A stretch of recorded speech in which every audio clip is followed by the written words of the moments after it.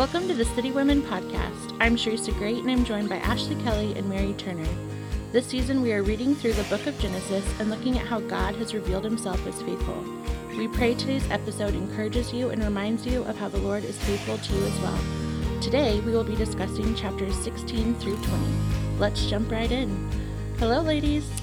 Hello. Hello. Here we are again. Yes. How is everybody doing today? I am really ready for this discussion. I love this part of Scripture. I love Abraham. Yes. I am ready to get going. There's a lot to pack into these 5 chapters this week, so probably should just go ahead and warn everyone we won't be able to get into every detail. There's a lot that we could really sink into here, but we can't. We have time restrictions, so we will do our best.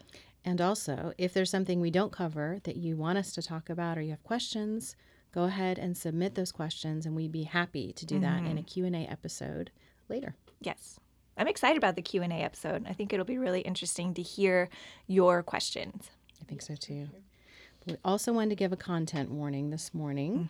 Some of the things we're dealing with today may not be appropriate for little ears, so use your judgment. You can read ahead so you know what we're going to cover. Use your judgment on who is listening to this episode. Yes, I think that's a very appropriate warning. So last week, we left off with Sarai. We said she didn't have the same assurance as Abram. He had this moment with God, this incredible covenant moment that we got really excited about. We're going to have another one of those this week. But Sarai didn't have that same moment with God, that same assurance. And so we open up chapter 16 with her faith is exhausted at this point, and she's waited for the child for as long as she can, and she takes matters into her own hands. Yeah, we saw God, he made that covenant again, and he even specified the promise a little bit more with Abram at this point, and told him the descendants are actually going to come from your they're going to be yours. It's going to be your son.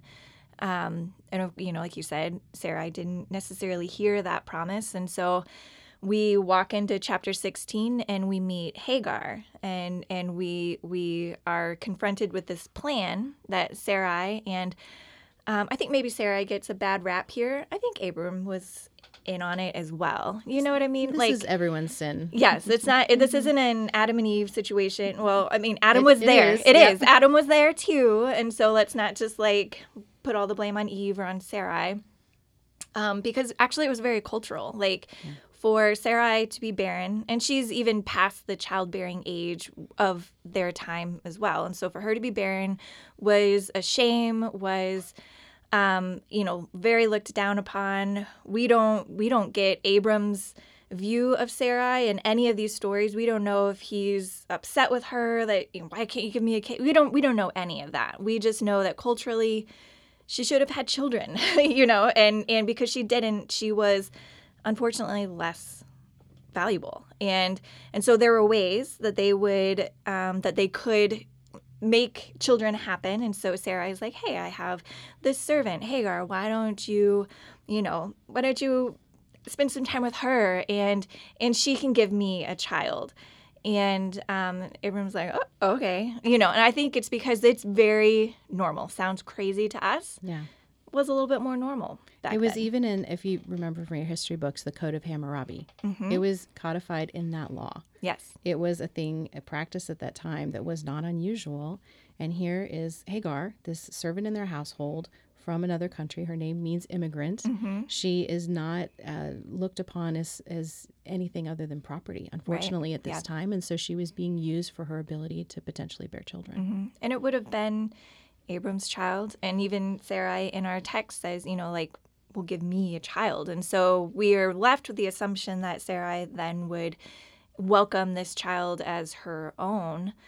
But what we see happen is once Hagar becomes pregnant, Sarai looks on her with contempt and just can't take it, and then begins blaming Abram. Just all these. It's a picture of what we do. It's Adam and Eve all over again. It's just this was your plan and now you're mad at me. And Abram's just I don't know, just do whatever you want. She's your servant. Do what you want with her. Exactly. And I think if we are reading through these chapters just really quickly, we kind of read through Hagar's portion. We're like, okay, well, that's really sad. It's unfortunate. But okay, now we're going to get back to Abram and Sarah because they're the real characters of the story. We want to make sure we're staying with the main plot.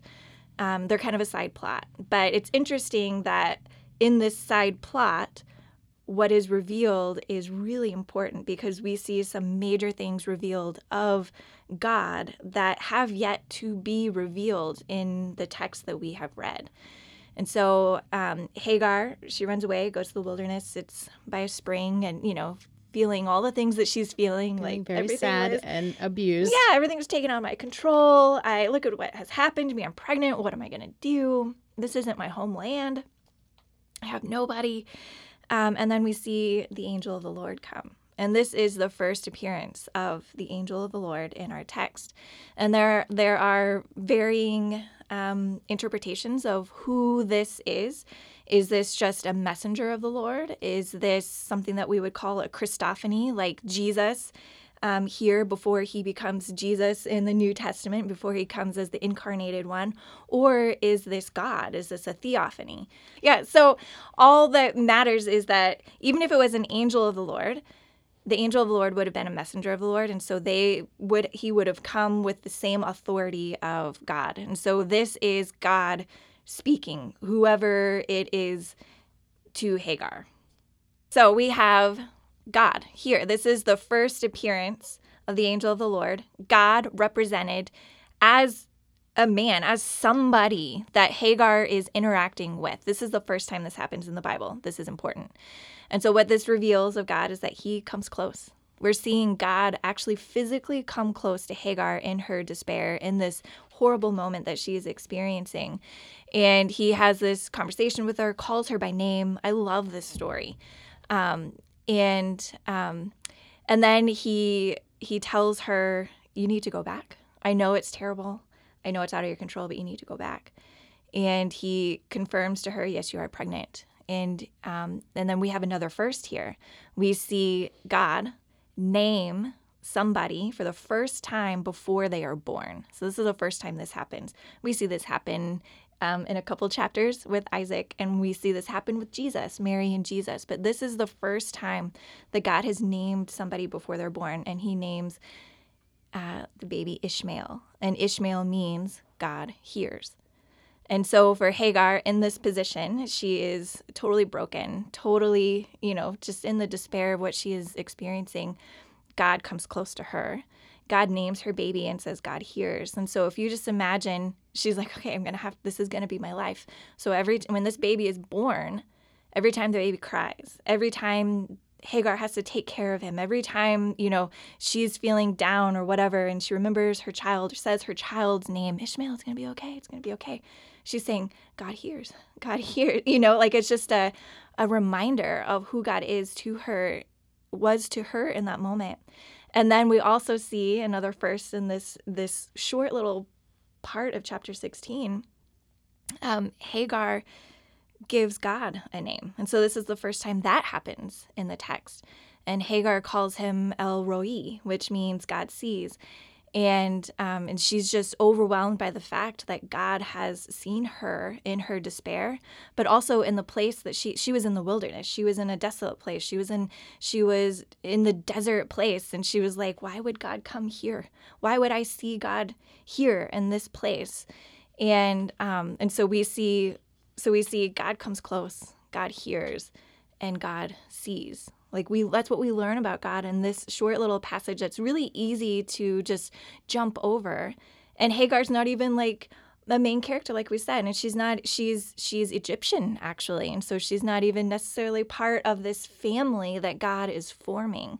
And yet God is so gracious and kind to reveal so much of himself to Hagar. I think it is just a beautiful portion of scripture.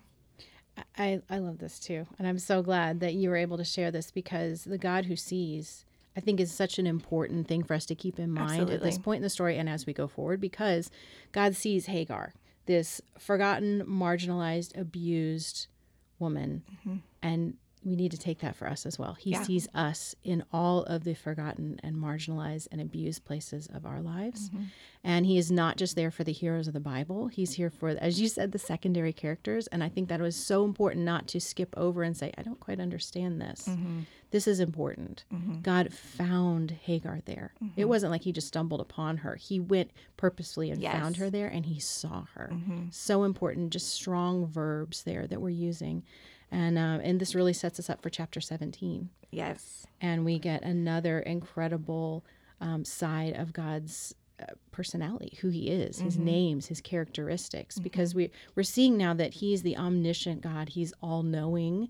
And then we move into chapter 17 and we learn another name, which is El Shaddai, our almighty God. And Yes. that root word emphasizes his might. So not only is he omniscient, he's omnipotent, meaning all powerful. And he's powerful beyond what we can imagine, beyond what Abram at this point can imagine.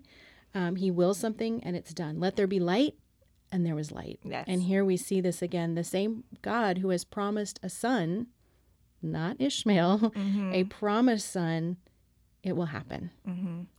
Yeah, God calls himself El Shaddai, that, this is who I am.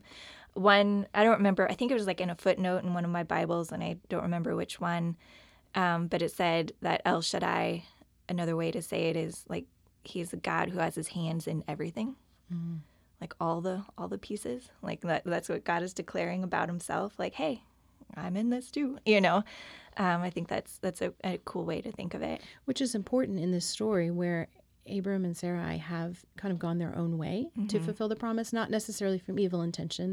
They think they are doing what God needs. They're misunderstanding the wording of the promise. So, but God is saying, I have my hands in this too. Yeah. I'm going to take this mess and I'm going to make something of it too, which we'll see. Yeah. So when we start chapter 17, it's 13 years later. We see that because we're told the age of Abram. So Hagar goes back. Hagar has a son. It says that Abram names him Ishmael. So I don't know if God also talked to Abram and told him that, or if Hagar was like, hey, his name needs to be Ishmael. But I feel like Hagar really wouldn't have a say. And so maybe it was like God was it was like a prophecy that, hey, this is going to happen. His name is going to be Ishmael. I don't know. I just think that's an interesting little detail. But then we see 13 years later. And so if you stop and you think, this is another point where we have to remember, we know the story. Abram does not. So slow down when you're reading it, first he of does all. not know the story. We know it. We know that Hagar was a mistake. We know that Ishmael isn't the promised son. But for 13 years, Abram, and we have to assume Sarai, have been living with the assumption that Ishmael is the promised son, because it is Abram's son, like physical son. And so for 13 years, Abram has been loving Ishmael, looking at Ishmael as this promised son, thinking God has been faithful. And it is in chapter 17 where we discover, oh, this is not the son. This is where God he meets Abram again and reiterates the covenant. And then he specifies it again and says, your son will come from Sarai. So Abram has to have that moment of but what about Ishmael? Yeah. But I already have one. I messed that one up. yeah. But the good news for all of us, but particularly Ashley and I, it's no longer Abram. We get to say Abraham from here on out. This is the moment where the name change happens.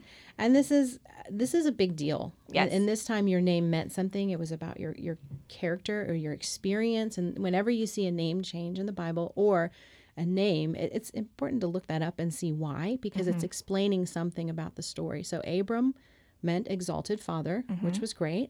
But now Abraham means the father of many, because it's not just the child of the promise anymore, Isaac. There's also Ishmael. So he is the father of many now, not just the father of one. He is the father of many, because he will have many, many descendants. And I think it's important for us to see at this point in the story that the covenant expands and his name changes. It means something more than what you might have thought. Exactly. I also read that Abram, when father shows up in names, like it does for Abram, the exalted father, it means an ancestor. So it's almost in honor of, we're going to name you Abram in honor of this exalted father, whether it was his father or an ancestor behind. But then for God to change his name to Abraham and call him the father of multitudes or whatever exactly it is rather than looking back, now it's looking forward. So good. And so, now God has changed his name and given him a vision and something to look toward too. I think that's pretty cool. Which is important as well with Ishmael. He can't look back. He has to look forward. Yeah. So we have this covenant, and then we have this sign of the covenant that we need to talk about because it is really, really important. But I'll also mention Sarai. Her name gets changed as well. Her name gets changed to Sarah. And they both mean princess. But I was saying when I studied this, one was in the dialect, which is where they came from. And one is in Canaan's dialect, which is where they are going, which is where they are. So again, it's that idea of future. Past and future. Exactly. You're not who you used to be. You're not the princess of anymore. You're the princess of this new land. So I think that's an important distinction. And Sarah's way easier to say for us. Oh my gosh, Sarai. Yeah, we're just struggling with that one. So now we've got Abraham and Sarah. We're thrilled. We can say that from now on. But I think we should talk some more about the covenant. It's very important. I mean, this part of the covenant and circumcision is what we're talking about. The sign of the covenant is something that sets apart God's people from this point forward throughout the entire Bible. This is the last time we talked about covenant was with the rainbow and Noah. And God took the sign, like he was like, I'm going to take care of the sign. I'm going to be the one that kind of holds that for you. When normally it would be the lesser party would have to they would be the ones responsible to hold the sign. And then also with the animal that was split and the blood and God went through it, whereas it should have been Abram. Right. Yeah. And so, but here now God is like giving, I don't know if he's inviting them more into it or there's more responsibility there's now. A requirement. I think. More from requirement. them as well. Yeah. And so now Abraham and all the men here on out are going to hold the sign of the covenant. They are going to have to be circumcised. And now they have to shed blood too. Yes. There's blood involved in sacrifice, and this is a shedding of blood with the removal of the foreskin. And it's a way of marking the body with a physical submission. The part of the body that produces the child, we shall say, is now marked by God. So this will be God's child. It will be God's way. It's like a seal on a document. Okay, Abraham, no more misunderstanding what I'm saying to you. This is it, and this is it going forward. Yeah. Ishmael was born before circumcision. Isaac will be born after. Like, that's a pretty big differentiation, I think. I think so, too. It's that sign of the covenant for what was used for evil before, oppressing Hagar, using her body, is now being used as a sign, marking it with the promise for Sarah and Isaac. And I also think it's important in verse 8, this is now an everlasting possession, an unending promise that's not dependent on their behavior. And this is going to be comforting to the exiles reading or hearing this. We've been talking about that this is being read later in their history, and they are not in their homeland anymore. They are longing for this thing that Abraham is going to possess. And God is reminding them of this promise. This is not dependent on your behavior. This is mine that I am giving to you, and this is a sign of what I am giving you. Something that you're going to live with. You're going to walk the rest of your life with. That's right. And the story of Abraham is the story of all of us, right? He believed in the substance of God's promise, but he doubted the details. And I think that if we look at our life, we believe the big picture of what God is telling us, but the details is where we can get in trouble. And that's the little things. Yeah, that's where Abraham and Sarah are. And so, listen, Abraham is still like, wait, what about Ishmael? I wish that you would bless him, and Yes, which good on him. He's Ishmael's father. He should feel that way. He should. And God is faithful to Ishmael. He was with Hagar at the story we talked about earlier. He is as well with Ishmael. He will be a great nation. It tells us much later he ends up having 12 sons. That reminds us of a little someone else involved with the promise. There is a promise for Ishmael. He will be a great nation as well. Okay, so we've talked about the covenant and the sign of the covenant, and now we're going to move on to chapter 18, where there is another example of a theophany, another example of God visiting with Abraham. And this is important as well. This is important for us to go over the story because there are a lot of beats here. And Abraham practices some typical Bedouin hospitality. I mean, it's very important to them being hospitable. So he invites these 3 men. We find out later it looks like the Lord and 2 angels. At this point, he just thinks it's 3 men that he's inviting into his tent. And we can see that Sarah is there, but she's not present in the tent. It wouldn't have been culturally appropriate for her to be there. So we basically know that she's eavesdropping. And I kind of love this detail because it just makes her even more human. How many times have we been not a part of something but eavesdropping? I want to know what's going on. Yeah, eavesdropping, listening in. It's sort of a kid thing. It's sort of what I think too. But so I think it's important to know that part of the story because when Sarah laughs, it's not as though she's present there in this moment with Abraham and the angels and the Lord. She is outside laughing. So when the Lord says, why did Sarah laugh? That's why she gets so startled by this. She gets so afraid because she didn't laugh in front of him. So she's thinking, how does this man know what I've done? I would say it's sort of like the story of the woman at the well with Jesus. And she's thinking, who is this man who knows everything I've ever done? It's sort of the same moment for Sarah. And she gets very afraid because originally she just thinks this man has said, oh, you're going to have this son. It's the kind of renewing of the promise to have a son. And she's thinking he's just being culturally appropriate because that was a big thing in this culture. Everyone wants to have children. It's a good thing. And so she thinks, oh, he doesn't know how old I am. Little does he know. There's no way I can have children. And then when he brings that up, she gets afraid because she thinks, how does he even know that I said this? And I just love that part of the Lord being kind to Sarah in this moment and reaching out to her in this moment of unbelief and instilling her with some faith. And he's really kind about it too. Very gracious. Not like, why do you doubt me? You know, like he the way that he addressed her and handled her in this situation was very kind. And I think that's another clue as to who this is. It's not just a messenger. It's not just an angel. It is the Lord because he deals with us in such gentleness and goodness and kindness and faithfulness. He has all those aspects of him in this moment with Sarah. So here he is, the Lord, telling, Abraham, and Sarah's overhearing it. And he gets kind of specific with the timing of it. This time next year, you will have a son. It's about time. Right? Yeah, it's not just it's going to happen, but this time next year. Like that is, he's bringing it in. And I'm sure for Sarah, like hearing that, she's like, oh, if you only know how long we've been trying, like this time next year, that makes it a lot more real. So at this point, the 3 men are ready to move on. So Abraham is walking with them. And it turns out he ends up just walking with the Lord, and the 2 angels move on. We find out later they're going to Sodom and Gomorrah. So we'll pick up that story in a minute. But I love how the Lord and Abraham are walking along. And it's like God is having this conversation with himself that Abraham is overhearing. It's kind of an interesting moment. But I love this part of Scripture. It's this sort of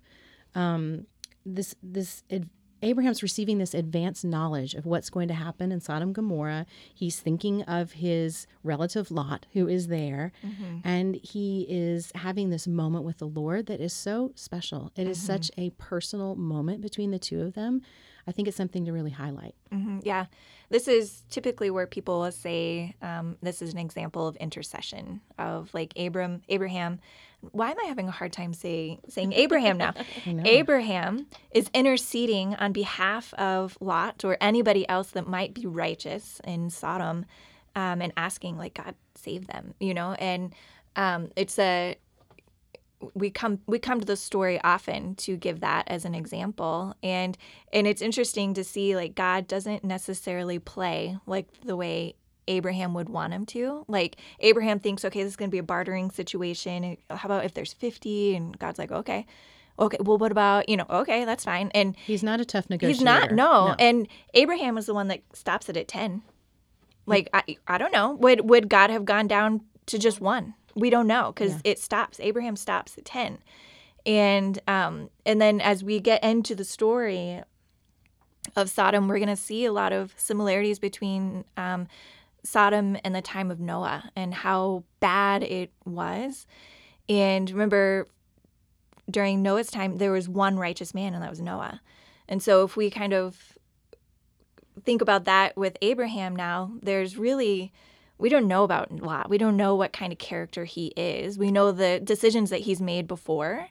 And we can see some decisions later that lead us to believe he may not be the righteous one we're looking for. Right. But if we think about, there's one righteous man in the time of Noah, and we know because in just a few chapters ago, God called Abraham righteous because of his faith, because he believed.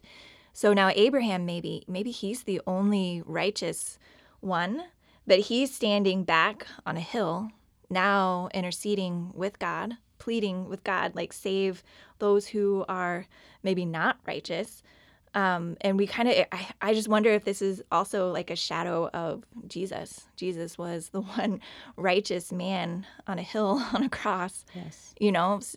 Before God. And I just think that this is a very interesting picture of the character of Abraham, of his righteousness, and then also contrasted against the character of maybe Lot, but definitely Sodom and Gomorrah and everything that was happening down there. And the language used in verses 20 and 21 is a callback to Cain and Abel when it talks about the great outcry. Yes. That's the callback to the story of Cain and Abel. Mm-hmm. And then where it says in verse 21, I'm going down to see, that is a callback to Babylon. Yeah. And so God is bringing these stories, the Cain and Abel story, the Babel story, the flood story, as you mentioned, Ashley. And he's saying Sodom and Gomorrah is as bad as these three things combined. So what he is giving us a clue to is this is a really bad point in history. Mm-hmm. We have a lot of sin going on here. We have a lot of problems in this area, and I'm going to deal with it. Yeah. And God had made the promise with Noah, I will never again destroy the whole earth. So that's not at play here. That's not on the table. No water involved. No, yeah. And so it's going to be a localized judging, a localized, thing that's going to happen. But God is still just. And so he has to justify what is happening in Sodom and Gomorrah. He has to make it right. And I think it's helpful for us to realize this too, because we read the story and we're like, this is bad. This is really bad. But it gives us a little bit more context. So we're going to move on to chapter 19. The Lord and Abram, we leave them and we move to the Sodom and Gomorrah area. And it says that the two angels were there. So they have left Abraham's presence. They are now in Sodom and Gomorrah. And we see Lot practicing the same hospitality where he provides for and he protects. And it's contrasted with the men of the city here who are not practicing this hospitality. They should have as well. They should have been hospitable, but instead they aren't. And it's our first clue that something is not quite right in Sodom and Gomorrah. Mm-hmm. And this is where those little ears might want to depart from the conversation. It's from here on out, it gets a little interesting. This is where the story is like, what is happening? Yeah.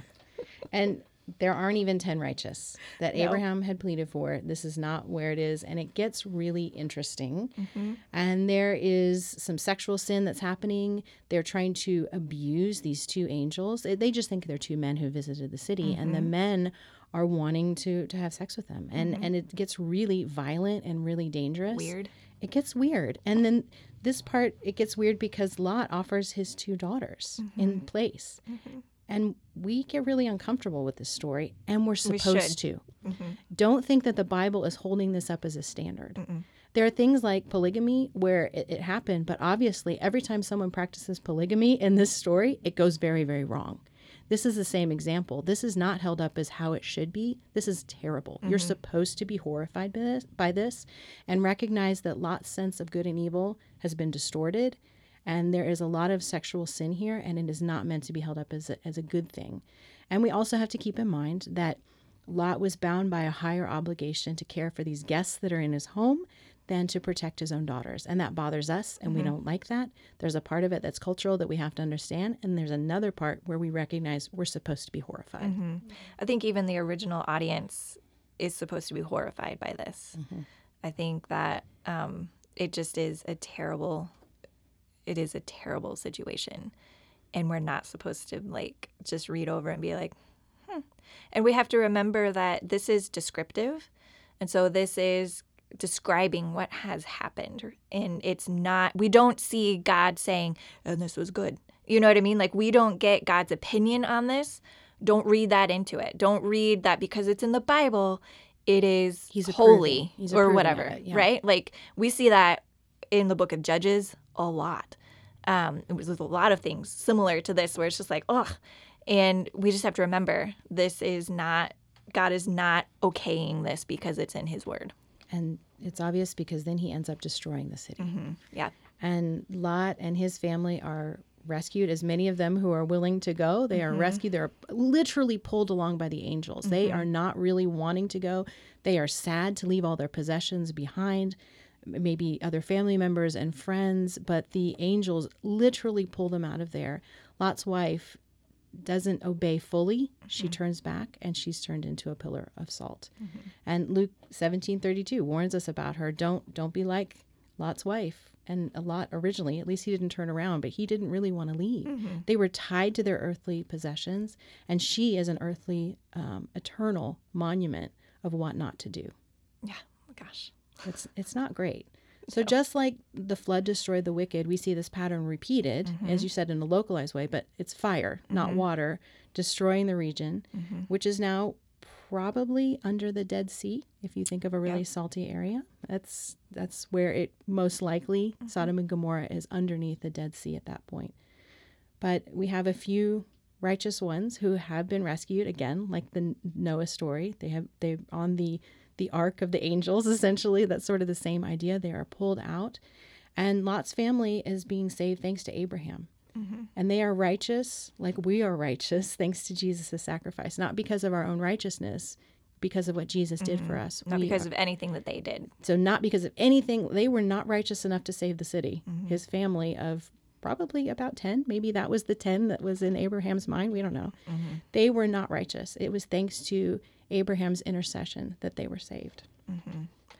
And then it just goes downhill from there. Very similar to the story of Noah. You know, like, this is a decreation, recreation kind of moment. And now it's Lot and his daughters rather than Noah and his sons, and more weird stuff happens. And it is the pattern of humanity. It is. And unfortunately, we see that God doesn't like the sinful behavior. You see in Deuteronomy 27, incest is prohibited, and yet they don't see any other way to have a child. And as we said before, children are important. But here they go their own way, and they end up having these children. Moab, which means through our father, Ben Ammi, means son of my kin.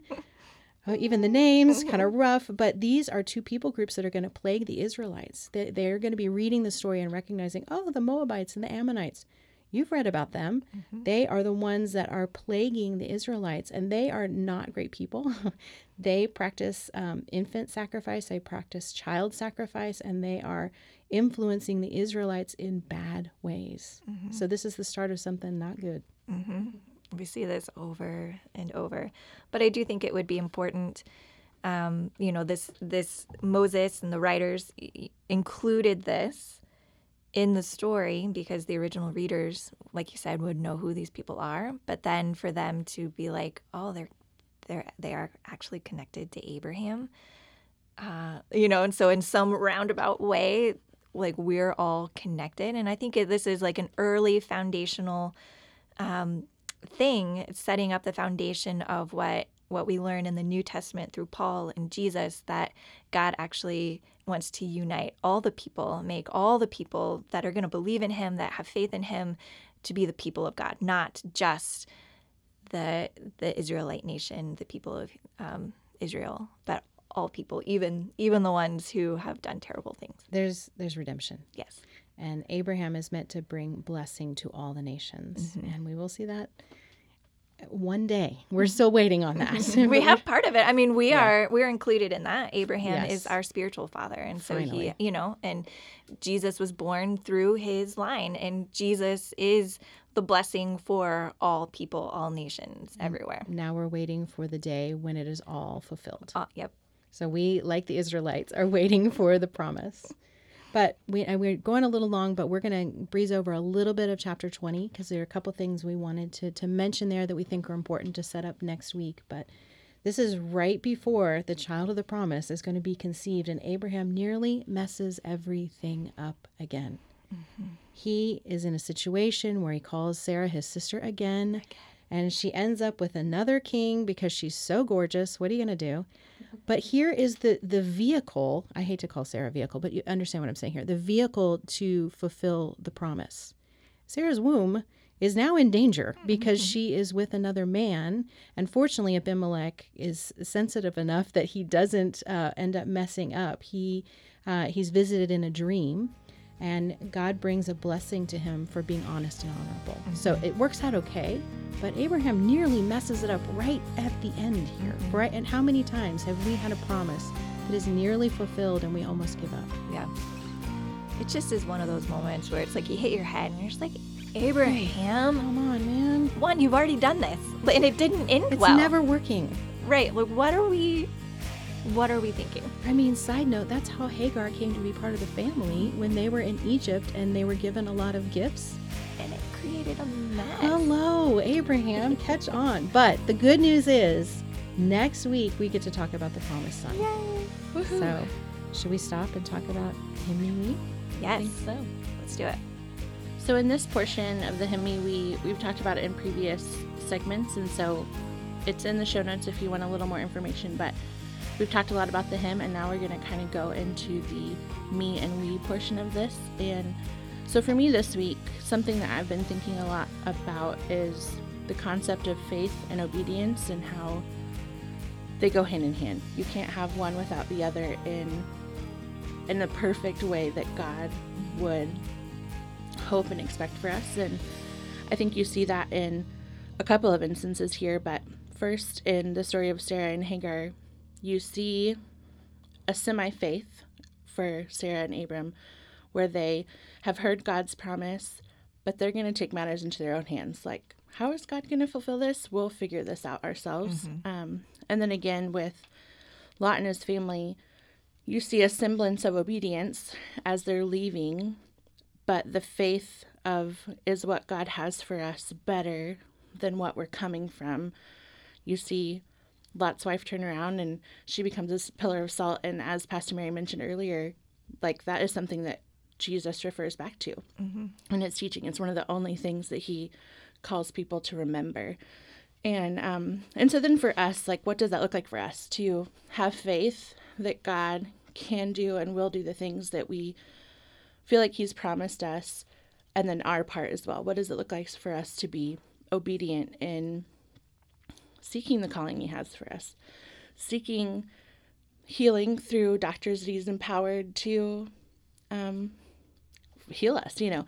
And so I think sometimes if we lean too much on one or the other, like if we have all this faith, but God doesn't do it, then it's on God, not we didn't have any part of it. And so anyway, so that's something that I've been thinking a lot through of what does it look like to have faith that God is who he says he is.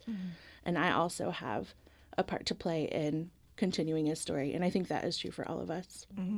Yeah. You got to walk it out. Well, for me, I was kind of thinking of Genesis 17 when, you know, Abraham and Sarah kind of, you know, like what you were just, you know, they believed God, but they kind of concocted their own plan, and they had Ishmael, and 13 years of, you know, thinking the plan, the thing that we came up with was right, thinking that this was what God had for us. And then Abraham learns, oh wait, it's not, like it wasn't going to be the way that we thought it was going to be. And so Abraham had to come to a place where he was willing to let go of the plan that he had. I mean, he was working on 13 years of like, this is it. This is the promise. We're living it. And so for me, it's like, I know that there have been times in my life where I've stepped out and kind of thought maybe I was following God and kind of made my own way, whether I did it on purpose or out of just being naive. And there were times when I had to recognize that and either make an adjustment or not. And so that's what Abraham was faced with. And so for me in my life, or for all of us, it's, you know, just being humble, wanting to have that humility, being humble to acknowledge, okay, well, that was wrong. And it might be weird and it might be awkward and it might be really hard. But now I have to make some changes and I have to figure out, I got to know what God's plan is, not my plan. And then for the we part of that, I just have to understand that that is true for all of us. And so we can really quickly judge other people based on what they do and how could they think that that's right, or that that's what God would want for their life. Like, who am I to decide that? I'm not their plan maker. I'm not the one that can tell them what to do or what not to do. There are situations, sure, where I can maybe advise if somebody asks me, but I'm not God. And just having that grace and the grace for other people, just realizing that we're all on the same trajectory of trying to walk forward with faith and obedience, like you said, Sharissa. And we're all in this together. And I hope if we're Christians and those of us listening to this podcast, I hope that we can all say ultimately we want to follow God's plan. And so that should hopefully unite us as well. Yeah, that's really good. Well, I guess to wrap it up, I was thinking about the story of Sodom and Gomorrah and how at different points in the Bible, we've talked about how it can seem like if you're looking just from face value, that God is mean. And whether it's the story of the people, dying in the flood, or even Adam and Eve kicked out of the garden, or just the Tower of Babel, and all these things were these sort of sin points, and God has a reaction to that. And we can look at it face value and think, oh, why is God so mean?